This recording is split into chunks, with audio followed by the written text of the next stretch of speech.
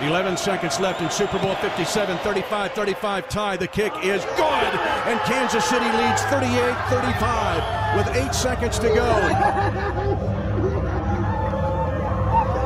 The Lombardi Trophy has a red and gold reflection.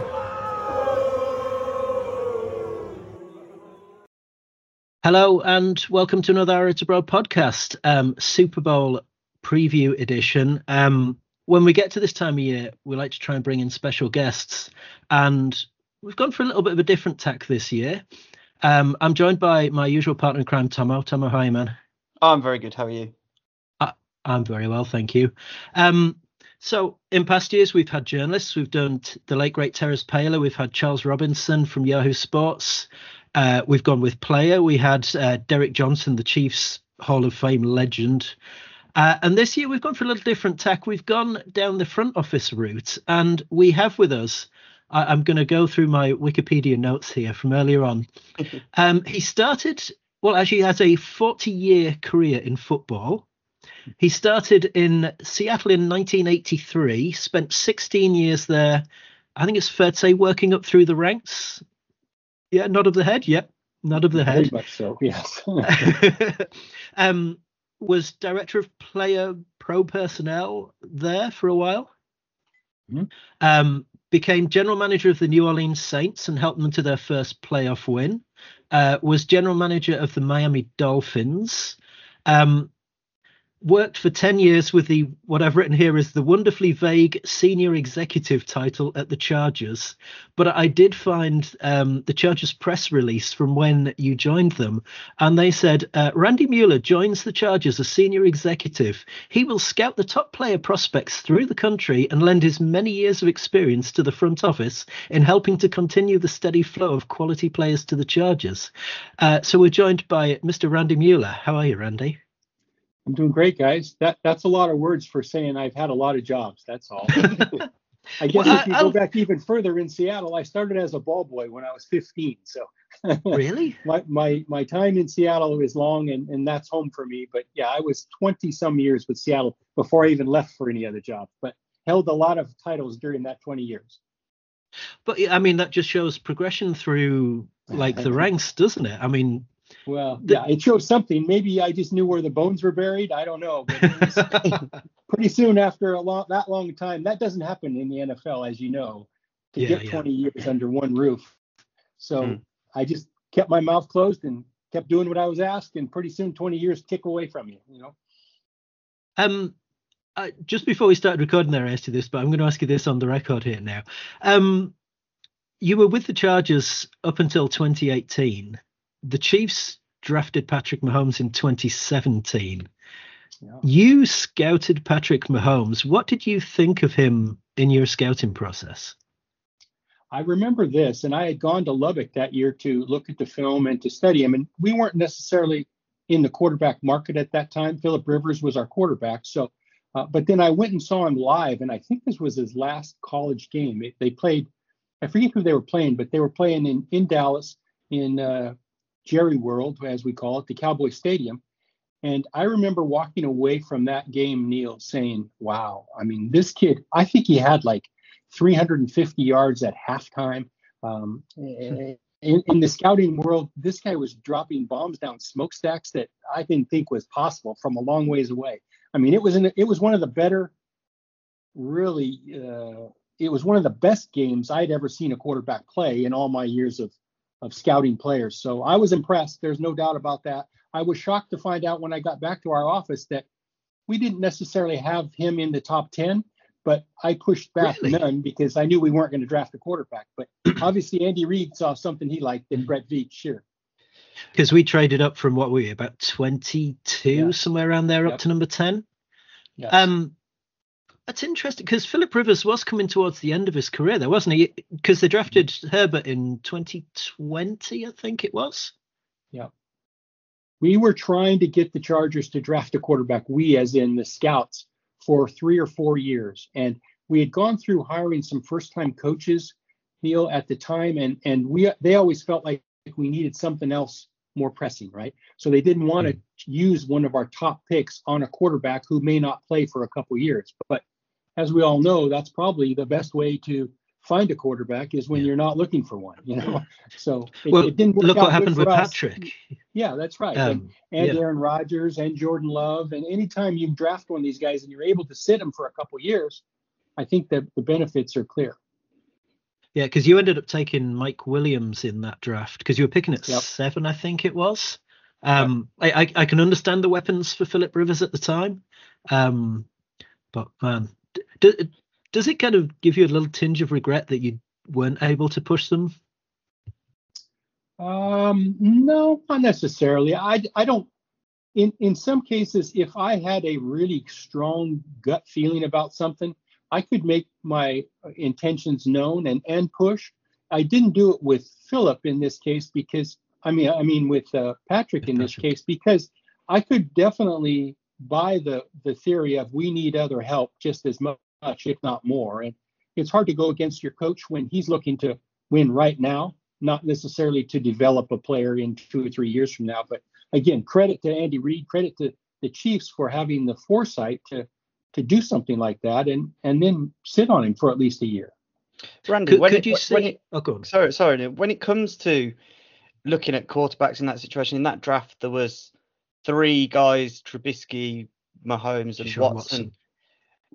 How did you stack those guys up when you're not necessarily looking for a quarterback? Is it, he has the potential to raise the bar, or is it we've got these 3 guys, we're not really looking, but we've done due diligence anyway? Who was the third guy? I heard you say Trubisky. I don't recall the third name. Deshaun Watson, yeah. Oh, Watson, yes. I think in our case, that year with the Chargers, we had Watson first, Mahomes second, Trubisky third, but we had them all kind of mid-first roundish, so to speak. And so none of them, we hoped quarterbacks would get picked in front of us at 6 because then that would push somebody else down to us. And again, we weren't in the quarterback market per se, but I guess the facts are you should always be in the quarterback market, right? If you haven't got the guy, yeah. When you say mid-first round pick, are you talking from the general manager perspective where you stack guys up where, like, as a ranking, or is that where you expected them to go? Because obviously quarterbacks tend to get pushed up to the top. Yeah. We would never stack a board based on where we expect them to go. It would always be done on, let's just say mid-round was 15 or 16. We had 14 better players in our mind for us above them on the board. So that's how we had them stacked. If I remember right, I don't think any of those guys were top 10 per se. But again, our needs were different. Our team was built different. And all these other factors, factor in. There were a lot of other teams that were in the same boat. Obviously now, when you look back, and I think we would all agree, probably the best to ever play, you'd like to say, hey, we have some regret. We should have drafted him. Well, that's easier said than done when you have needs and other things going on within your own team building aspect. Could you envisage what he's done when you're watching him? Could you have seen a path to the 6 AFC championships, 4 out of 5 Super Bowls, the performances he's put in? Was that in any way clear? I don't think anybody would have foreseen the type of production and the success he's had now, but I'll say this, the skills were evident. The crazy arm angles, the ability to make all the throws. Like I mentioned, the one game that I was at live, I mean, he was making throws that reminded me of, well, we used to say that about Kurt Warner when he would fit balls in windows that weren't fittable, and he could still throw it in there. And that's what Patrick did then. He was a little rough and raw and kind of like an unbridled athlete, that you're going to have to dial him back a little bit because, as you know, even today, he'll try some crazy things that most quarterbacks who play the game, you'd say, whoa, stop. That's enough. We don't need that anymore. But then, oh, yeah, good throw. When it's Patrick and it works out and it's 9 out of 10 times in your favor, you say, oh, okay, I get it, Yeah. Kind of going back to the general managers roles that you've had. When you get to this kind of time of season, looking at Chiefs and the 49ers, would the general managers kind of be able to enjoy the Super Bowl and enjoy the run up to the Super Bowl, or are they already kind of focused on next year and the preparation for next season? I'll be honest. I think that, and I have not taken a team to a Super Bowl, but I've taken them deep into the playoffs. And I always had in the back of my mind, man, we're falling behind everybody else. We're killing ourselves here. I got too much things I need to worry about for next year. So, that's a little bit of a reach, but I guarantee you these Super Bowl GMs have one eye on the future for sure, and have already met with scouts and made plans for free agency, which is going to start mid-March. And before you can even finalize that, you've got to know where your draft depth is going to be. And so you've had meetings about next year already. So maybe a few days this week, as we get, 3 days away from the Super Bowl, maybe you can enjoy it a little bit once you get to the city. But it's been all business for these guys throughout, and they have a process and a system in place that they work the calendar on, regardless if they're still playing or not. I remember this, and this is an example of that. We lost when I was in New Orleans one year in the playoffs in Minnesota, and it was the second round of the playoffs, I believe. So it was a divisional game, and we lost. And on the way home on the plane that night, I looked around the plane, and everybody's lights were out, and people were sleeping. And I didn't consciously even realize this. I was the only guy with a light on, and I was making a list on a napkin as to what we needed to do tomorrow to get ready for next year. And that included team needs. It included topics to discuss with the head coach the next morning. So you don't have a lot of downtime. Maybe it was just my pea brain. I needed to get rolling right away, but they're not patting each other on the back. I can tell you that. I was just going to say, when it comes to a game, those big games where you're that week as a GM, when is your work kind of done? Like, do you how much impact do you have on that game in terms of with the players, with the head coach? Like, what's your role? Obviously, you talk about the personnel side of things, but in that specific week, what is a GM's role going into a game like this? Well, it's pretty routine, to be honest with you, that Monday and Tuesday early in the week, and this is the case for really any game, whether it's regular season or playoff, you spend Monday and Tuesday kind of in the loop on all the medical stuff in case you have to tweak your roster. So you may have some tryouts on a Tuesday, some guys flying into town to look at for that week. You may be considering, you definitely will have multiple meetings every day with the trainer and where the doctors are. And so you'll know exactly if we're going to make roster changes. It's usually done on Monday and Tuesday. And then Wednesday is a little better, but you're kind of in tune with the coaches. And I would spend time in the meetings with the players to kind of get a little flavor for the game plan, what we were going to ask our guys to do that week, because that game plan starts to get installed on Wednesday. But to be honest, by Thursday or Friday, the GM's role is simple. You just have to support the guys you have, be there in case anything goes crazy. During the regular season, that would be when I would hit maybe a couple schools to do some scouting, to actually leave town for a couple of days, and then come back to town either Friday night or Saturday after a college game. In the playoffs, the college seasons are over for the most part, so you don't leave town as much, but you're going to be around kind of helping managing your team. And you would be shocked at how many things come up weekly on a Thursday or Friday that you think would never happen to adults, but there's about 80 of us in one building. And believe it or not, when there's 80 adults, something goes haywire more times than not. So you're putting out some kind of fire sometime late in the week, that's for sure. You just made me think of the news report earlier in the week that some NFL player had been bitten by a coyote in Las Vegas. There you go. The band that's a kind of yeah. Yeah.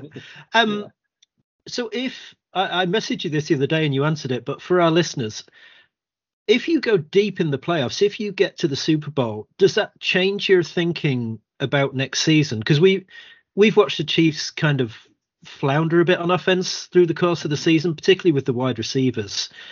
Yeah. And yet here we are doing the Super Bowl preview, and they've looked good, well, above average in the playoffs, let's say. Right. Does that then change what you think you might need next year, or is that kind of fixed in your head already from the whole season's kind of perspective? Well, I think the amount of the body of work matters, and you've got at this point 20 games under your belt of kind of evaluating your own team, really coming up with a plan as to how you're going to address any weaknesses or strengths for that matter, like I said, in free agency or in the draft. But having said that, there's things that can happen on Sunday in your mind that can maybe make what you thought it was a number one weakness, maybe that becomes only your number two or number three weakness. Because as we all know, we want guys that step up in the biggest of times. And so you can't just disregard playoffs, productivity, how guys are when the lights are brightest.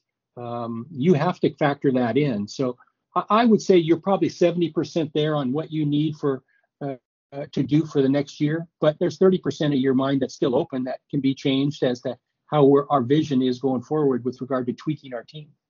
I think that happened in the Super Bowl, though. We had Kadarius Toney and Sky Moore scoring touchdowns in the Super Bowl against the Eagles. We go into this year thinking, oh, it might be better than what we thought. And then now we're in the same situation. But I just wanted to ask you, Randy, with kind of the wide receiver, because I think the Chiefs, I think most of us fans are kind of looking the wide receiver way with how this season's gone, no matter what happens in the Super Bowl. But with the contracts kind of booming at the wide receiver position, do you think there'll be a rebalancing there with how good rookies are coming out of college now? And if you were KC, would you be looking at free agency where you've got to pay more but it's more proven, or would you be looking at the draft, or is it just a both situation? Well, I think it's more of a, for me at least, obviously the financials matter. They factor in as the investment you're going to have to make to acquire a player. I get that part. But I think if I were the Chiefs, my criteria for what I want in receivers might change a little bit. You mentioned Sky Moore, you mentioned Toney. These guys are there for one reason, because they are fast. Both of them can really run. And maybe my criteria changes to where I'm not quite looking for as explosive unless it comes with some other characteristics, like he can catch, like he can get away from people, like he can actually read coverage on the same page, with the quarterback. So my criteria might change as from year to year, depending on the skill sets that we're missing. I don't think it's any secret that the Chiefs still need to find a skill set that works with regard to Patrick, in that I don't think Travis Kelce is going to play forever. So you're going to find probably another receiver or two that can kind of fill some of those voids that where Toney let us down during the season, or even Valdez-Scantling during the season. There's still some consistency, probably jumps up the criteria chart. Not only consistency, but like we kind of made fun about, catching with more consistency. So all those things have to be kind of revamped. I don't know that the speed that Toney brings or that Sky Moore brings can even factor in, because if you can't catch, it's right a long foul ball, right? It is what it is. Yeah. So just my opinion. Yeah, that's interesting. So when you're scouting wide receivers, how difficult is it to take like the intangibles of the concentration and the focus, which it appears like MVS, for example, and Kadarius Toney to a degree, seem to be lacking? Can you, if you're watching wide receivers, are you kind of focusing on the little things, or are you looking more kind of bigger picture at the whole product of what he's producing? I think you have to do both. And I'll say this, I scouted both those guys in college. I'll be honest with you, Scantling was the same way at South Florida. He kind of was an inconsistent catcher. Sky Moore was a guy that could really run fast, but go in different directions, and he's a smaller frame guy. So I got news for you. They cover you in the NFL too. And so you have to be able to catch when you're covered. That means small guys struggle to catch and make contested catches. And so these guys had some issues that I think were identifiable way back when. Now, you hope you can develop them, but I don't know about, in Moore's case, he's not going to get any bigger at this point. I mean, he's a full-grown adult. Scanley, he was, like I said, inconsistent in Green Bay as well. But I think what the Chiefs probably saw was, here's an upgrade from where we were or where we are. And so your own skill set determines what's an upgrade or what's not. So, but hey, it's not an exact science. We all look at these guys differently. I mean, Brett Veach could look at these guys and tell you different things than Randy could look at these and tell you different things. So we all see it through a little different prism. But I'll say this, that the team builders themselves, for example, Andy Reid and Brett Veach and their staff, they know what they need more than you, me, and we don't know. We think we know, but we really don't, because they're there every day. They know these players.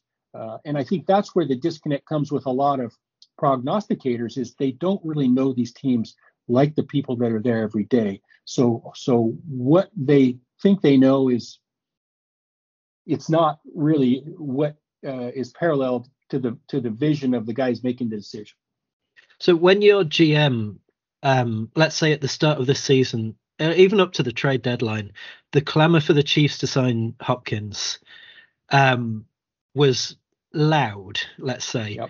Are you able to filter that out as a GM and just go, this is like, I have my path and I'm not interested in kind of what's being spoken about in the media. I don't need to explain why I'm going down my path, because you don't really hear from the GMs that much. Mm-hmm. Is it just a case of, this is my path and I'm going to stick to it because I have the courage of my convictions to say I'm right? Yeah. I would say, just using my own experience, I don't know how other guys do it, but my answer to that would be yes. I would purposely tune out as much as I could, thinking that I don't know if Joe Fan is going to know what I know, for one thing, about what we need, and two, how to identify it and then acquire it. So, for example, in any draft, and I was in charge of a lot of drafts over my career, I would specifically, for the month before the draft, not watch TV. I don't want to get ESPN's version. God bless Mel Kiper, but I don't care. I don't care any of these. Anybody could have any idea or opinions they want. I'm not going to let it affect me. And maybe it was just me, but I would then take the information for what it's worth, but then have to debunk it in my own mind. So I would spend all my time debunking some crazy idea. Well, I just can't. There's not enough hours in a day. And again, maybe it's my lack of intellect. I just couldn't juggle that many ideas and opinions in my own mind. So I'm going to have conviction with what I think I know, and I'm going to stay the path. Am I going to be right all the time? No. But don't forget, I've also got people in my building that I am expecting to step up or to push back if they don't like the direction we're going either. So I got to tune out the noise from outside the building and keep it to what I would hope would be a dull roar inside, and I can deal with that. Because again, the input I'm getting from the people in the building, they also know the criteria that we're looking for and what we're going to do with this skill set per se. So when you make kind of gambles isn't quite there. I've got gambles written down here, but let's say decisions on players, and you say, right, this is the path I'm going down, and it doesn't work out. How much patience? Because you're always looking at your roster going, these young players are going to improve. Your Sky Moore, he's only coming into his second year, he'll improve. Kadarius Toney's coming into his third year, he'll improve. And then you, over the course of that season, you don't see the improvement. How patient can you afford to be? Well, apparently when you have Pat Mahomes at quarterback, you can be really the rest of us didn't have that luxury, okay? Yes, so our patience back in the real world. We're in the real world. We got to get better fast, and we can't depend on the quarterback to make them better. So I don't know. I think there's reasons why certain players develop sooner. I don't think they get all the blame if they don't. A lot of that comes down to teaching and coaching and the environment that's around them. I definitely would feel disappointment, though. But I'll say this as well. If you keep, what's the definition of insanity? You keep doing the same thing over and over and expect a different result. As it comes a time when maybe it's 2 years, I don't know. But if it's the same, I got news for you. I'm not going to go a third route. I'm going to change lanes and we're going to find a different option that we can develop at a more readily pace. That's for sure. I think that's the point we're at Sky Moore on this podcast, to be totally honest. Yeah, I don't mean to be messing up with you guys as players, but those are my feelings as well. So. No, I think you're probably pretty in line with where we are.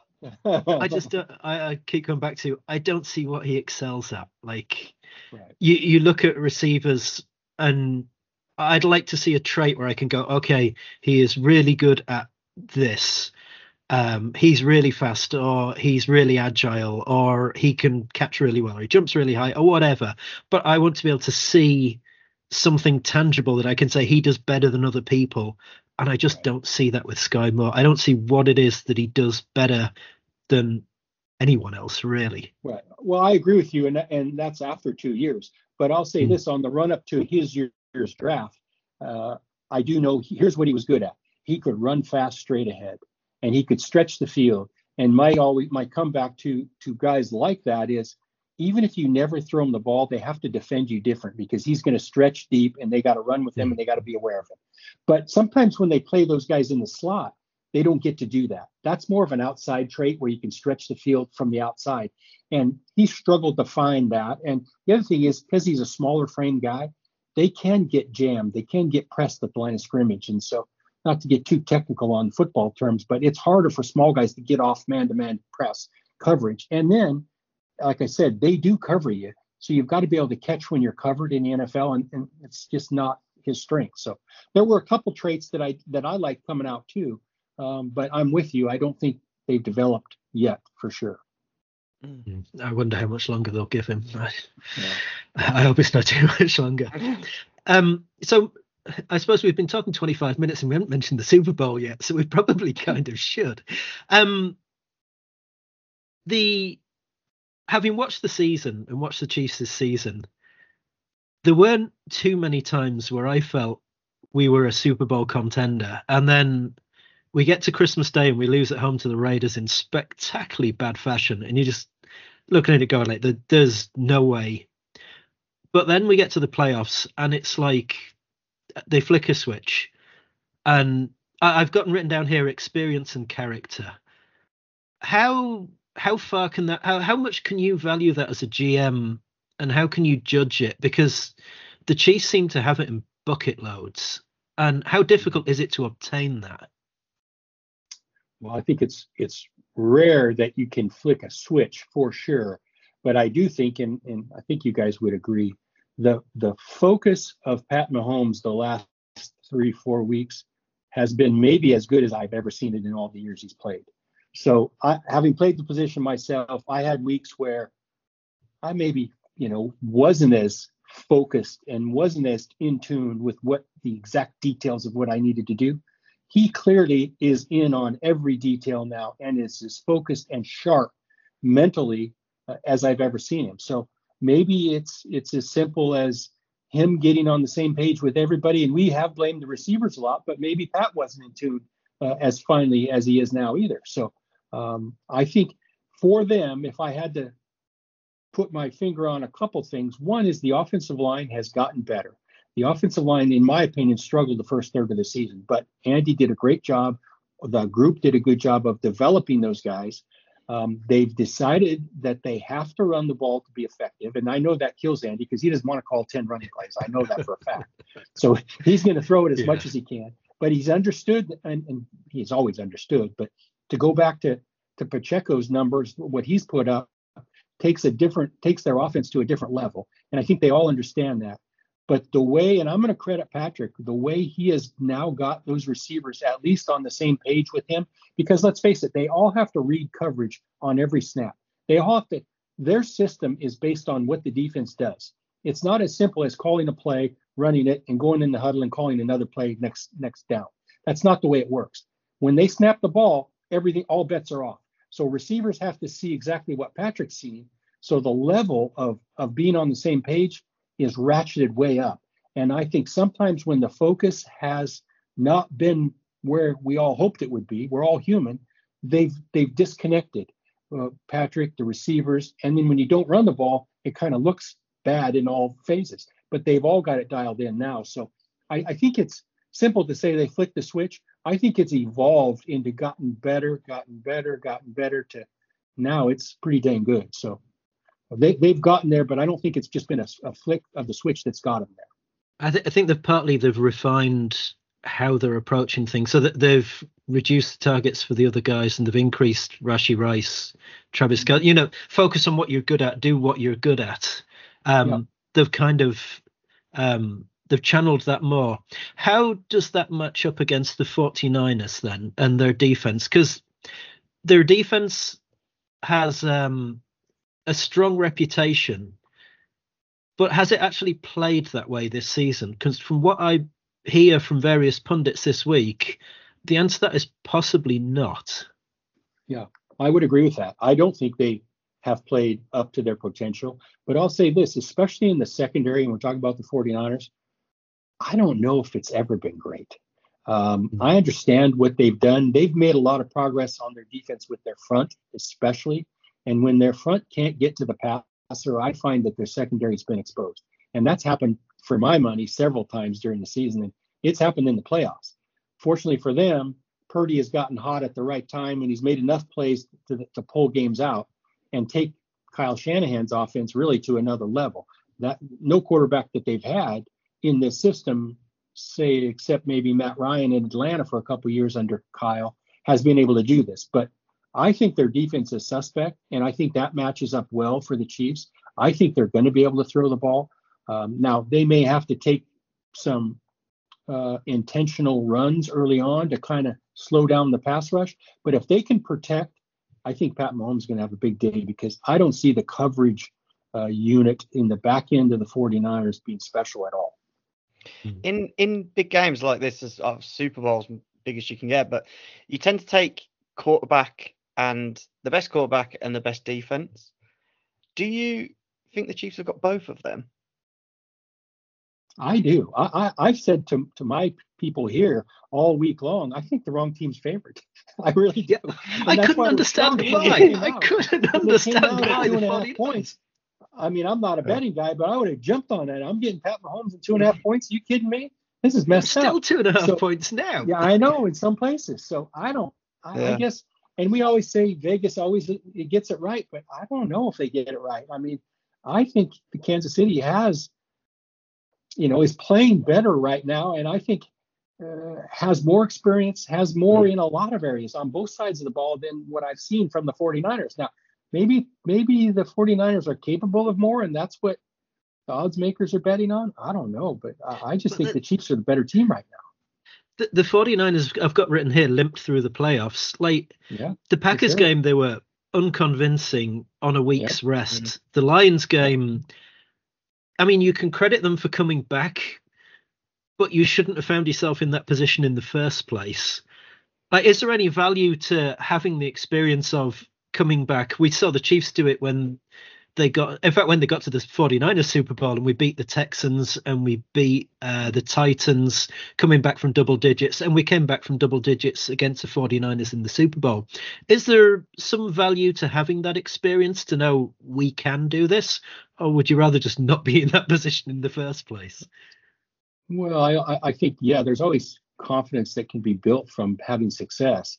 I don't think in this case that their win over Detroit was in fact a win, and you can't take that away from them. But I thought Detroit had as much to do with losing that game as the 49ers did with winning it. And that's the thing for me. I mean, Andy Reid's not going to turn down a chance to go up by 3 scores.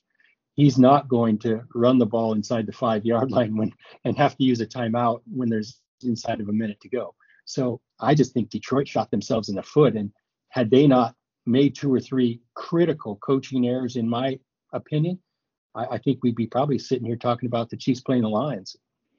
But that comes down to experience as well. I feel like Andy was criticised for some of his in-game decisions, but just from the time of watching him in Kansas City, you can see he's got so much better with those things. Yeah. Is that just the Lions in their biggest moment just faltering slightly? Because I don't think the Chiefs make the same mistake as you said. No, I don't think they would either. I think in Detroit, Dan Campbell is learning the job still. Dan's a former player who played on passion and energy. And to me, when you make decisions like he did in that game, it's almost like he's still a player. I would have wanted to have a guy standing next to him on the sidelines if I was the GM of the Lions, grabbing him and saying, "No, Dan, we're not doing that. That makes no sense in this world." It might have when you were a tight end playing for Bill Parcells, but that is not what we're going to do here. We have a chance to go up 3 scores, or we can just kick a field goal here and not rely on having to get an onside kick to get the ball back, because we can stop them and use our 3 timeouts. Those are all basic time management deals. And I guess the part that bothered me most about it was everybody fell in line here, media-wise, with, that's the way the Lions have been. They've always been aggressive. That doesn't mean it's right. That's the craziest analogy I've ever heard. It does not make it right because you've been aggressive all year long. Just keep doing it. That's the dumbness of the whole thing. There are times and a place, and there are repercussions to these decisions. That was not a time to do what he did. And I'm not speaking in hindsight. I was screaming at my TV like everybody was last week. So. As a GM sat in a box in a game like that, when a decision like that's been made, are you just trying to keep yourself off the screen? You just go to the back of the box and keep yourself off the screen. I'll tell you one time when I let it get the best of me, when I was the GM of the Saints, and Mike McCarthy, the Cowboys head coach, was our offensive coordinator. of the Saints when I was the GM.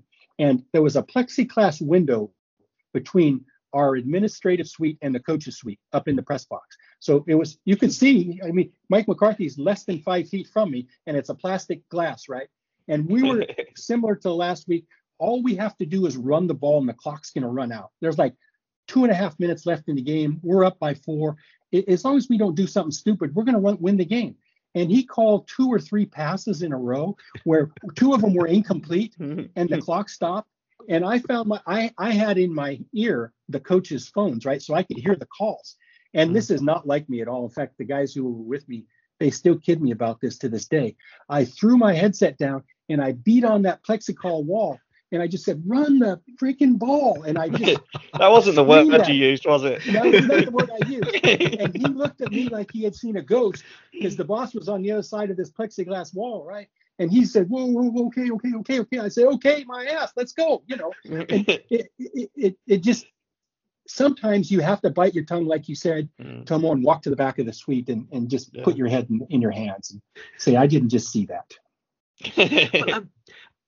How do experienced coaches, well, I suppose McCarthy wasn't as experienced then, but there was a phrase Tommo used the other week about the Bills game when the Bills kind of mismanaged the clock towards the end of the game.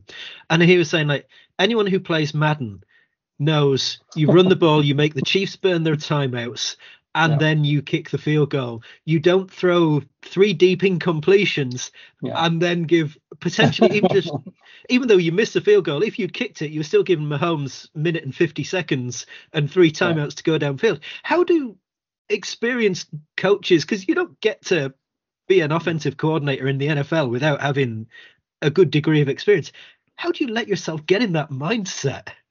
Yeah. Sometimes it's you're managing your side of the game, right? You're managing your offense. And it's all about, and Kellen Moore is a friend of mine, the Chargers, now Eagles offensive coordinator. This is one that I always get into a debate sticking up for him over, because people say it's not complimentary football to continue to try to gain first downs and throw the ball. I think that's when the head coach has to stop and say, wait a second, we are playing to win the game. Like Herm Edwards used to say, we're playing to win the game, not to gain any more yards, not to gain any more statistics. I don't care about that. Everything we do and every action we take is to win the game. And this is what we have to do to win it. Sometimes when you're managing your side, you lose track of the big picture of we were trying to win the game. And sometimes it happens. It's more evident for us if it's an offensive coach. But the head coach has to step in at some point and say, well, we're not doing that. Here's what we're going to do. You're going to run the ball 3 times. I don't care if we have to punt or not. They're going to have to go 84 yards to win. We're not going to give them the ball with 2 minutes left when it could have been 38 seconds, you know. So common sense has to prevail. I had a debate with a friend of mine who's actually a Ravens fan. And he was saying that the defense was really good for the Ravens in the second half of the AFC Championship game. It was, totally admit that. Do you think there was an element of that with the Chiefs, just trying not to make a mistake in the second half? Because I am under the opinion that if they'd really have needed to, they could have pushed the envelope and got a few more first downs, but they just wanted to play safe and were content kicking the ball with the defense playing the way they were. 100%. I don't think there's any doubt that coaches can do that. I think the best coaches do that. They find a way to, without us really knowing that they're taking the air out of the ball a little bit, they're kind of slowing things down. That enters their mind late in every third quarter, trust me, especially if they're up by 2 scores. And now that may be an indictment of them, but they're already thinking, what do we got to do to win this game? Well, if I can minimize possessions, they're only going to get it 3 times. We come up with 1 stop, we're going to win the game if we can wind the clock down to a certain level. So that's strategy, right? That is coaching. That is how to manage the game. And a lot of these young coaches that are a guru on one side of the ball or the other, they don't understand that. That's why a lot of these going forward on 4th downs, and they're backed by analytics now, they're backed by the numbers. I don't know. I want to win the game. So whatever gives us the best chance to win, not necessarily succeed, because the downside is we could lose the game. And I'm going to take less chances to not lose the game, if that makes any sense. Yeah. Just made me feel a bit better. You guys are getting me fired up. Sorry. Yeah, if we've achieved nothing else, we've given Tommo some peace of mind here. So for the Super Bowl, Is there a key to the game? Because I was kind of thinking about this on the way home. If either team can get up 2 scores, it's going to make it difficult for the other team because it's going to play into the opposition's strength, be it San Francisco's pass rush if they're ahead, and then just hand the ball off to McCaffrey as much as you like. If the Chiefs can get ahead, negate the 49ers pass rush and hand off to Pacheco as much as we want. Is there a key for you to kind of a route to victory for both sides? Does one side have a slightly larger route to victory than the other, do you think? Well, for me, and this is what it comes down to, and this is probably why the odds makers are weighing in where they're at. I think whoever can run the ball is going to win the game because that does everything you just said. That takes pressure off the quarterback. It takes pressure off pass rushing. You can slow down pass rushing if you can run the ball. And I'm not expecting someone to, as a team, to run for 160 yards, but I mean, they have to run the ball, and it may not look pretty, especially early on, but you're going to have to run the ball a little bit. And so I think the team that can do that obviously is keeping the other team's offense off the field, but it serves so many purposes if you can run the ball, especially in a game like this. And then it always comes down to turnovers as well, right? You got to protect the ball and be able to run it. And hopefully if you ever do get 2 scores, that's when that coach's mentality kicks in, is we're going to do what we have to do to win this game, come hell or high water. Very good. We'll wind, because I've taken 40 minutes of your time and I wasn't thinking we were going to be anywhere near as long as this. Would you like to give us a prediction? Are we feeling brave? Well, I don't know about that. I mean, I like the Chiefs. I think the Chiefs, I mean, if I had to bet on the game, I think the Chiefs will win the game. But I've been surprised a lot over my 40 years in the league. We're supposed to know, right? But to be honest with you, I don't. I know what I think I'll see, but it could change. Everybody has a plan until you get punched in the face. And so that sometimes happens 30 seconds into the game. So you never know. Somebody gets hurt, something happens, somebody gets dinged. They decide to run this play they've been running for 2 weeks, looks great on the chalkboard. Now they run it and it gets blown up. I don't know. I favor the Chiefs. I don't know how the game's going to go. I think the Chiefs are going to play to win, and not that Kyle doesn't. I think Spagnuolo against Purdy, I don't like that matchup for San Francisco. I think the 49ers will struggle at times to throw the ball against what Spagnuolo is going to do from a pressure standpoint and from a mixed coverage standpoint. So I guess what I'm saying is all the reasoning I'm giving you is kind of leaning toward the Chiefs. It is. That's good. I like that. Have you got any plans for the Super Bowl? Are you going out, or are you more of a stay-at-home kind of guy watching on the couch? Yeah, I'm definitely going to stay home to watch it. I'm maybe you guys are the same way. I don't want to be at a whole bunch of. I could never go to a bar where there's a bunch of people and a bunch of stuff going on. I want to watch the game. I want to see what's going on. Yeah. I want to be able to kind of analyze some of the things they're doing. And to be honest with you, I've got a couple of TV things that I have to do right after the game. So I got to keep my wits about me and actually watch it and figure it out for some media stuff I've got to do Sunday night. I'll be in a bar watching it this week. Yeah. We're coming to our Liverpool meet now. Yeah, we've got a meet up in Liverpool. So we've got I think we're 29 of us at the moment are meeting in a bar in Liverpool. And I mean, it's kickoff? 11 o'clock? It's 11:30 at night. It's not going to finish till like 3:30. I mean, we did this in Dublin last year. So we had do we have 30 of us in Dublin last year? Yeah, it was really good. Yeah, so it's somewhere around 30 of us. They stay open? Yeah. So we found, we booked a sort of a section in a bar, which we knew was showing the whole game. But I mean, as soon as the final whistle went, it was like, right, out. We didn't get to see the trophy ceremony. It was like, okay, we're done. It's 3:30. We want to go home. You need to go home. Understandable. Yeah, very much so. But yeah, it's Liverpool this year we're going to meet up in. I'm looking forward to it. I can rewatch the game afterwards and kind of soak in the X's and O's kind of side of it. Right, I think that'll do us for this evening. Randy, thank you very much for your time. That was a fascinating interview. You're welcome back on any time. I would love to do an off-season podcast with you and just the whole draft process, free agency and all that side of things. I'd be fascinated to pick your brains on that. But thank you for coming on. Yeah, we'll work it out. I would love that. That would be fantastic. Yeah. We really appreciate you taking the time. I was not expecting it to be this long, but I'm very happy it was. Awesome. Listeners, we will be back next week. Hopefully we will be Super Bowl champions. I'm feeling too confident because everything I keep hearing keeps reinforcing what I was already thinking. So I am confident this year, whereas I wasn't last year. I'm not sure if that's a good thing or not, but we'll see. But everyone, enjoy the Super Bowl. Hopefully it'll be a great game. Hopefully we win, but we'll see you on the other side next week.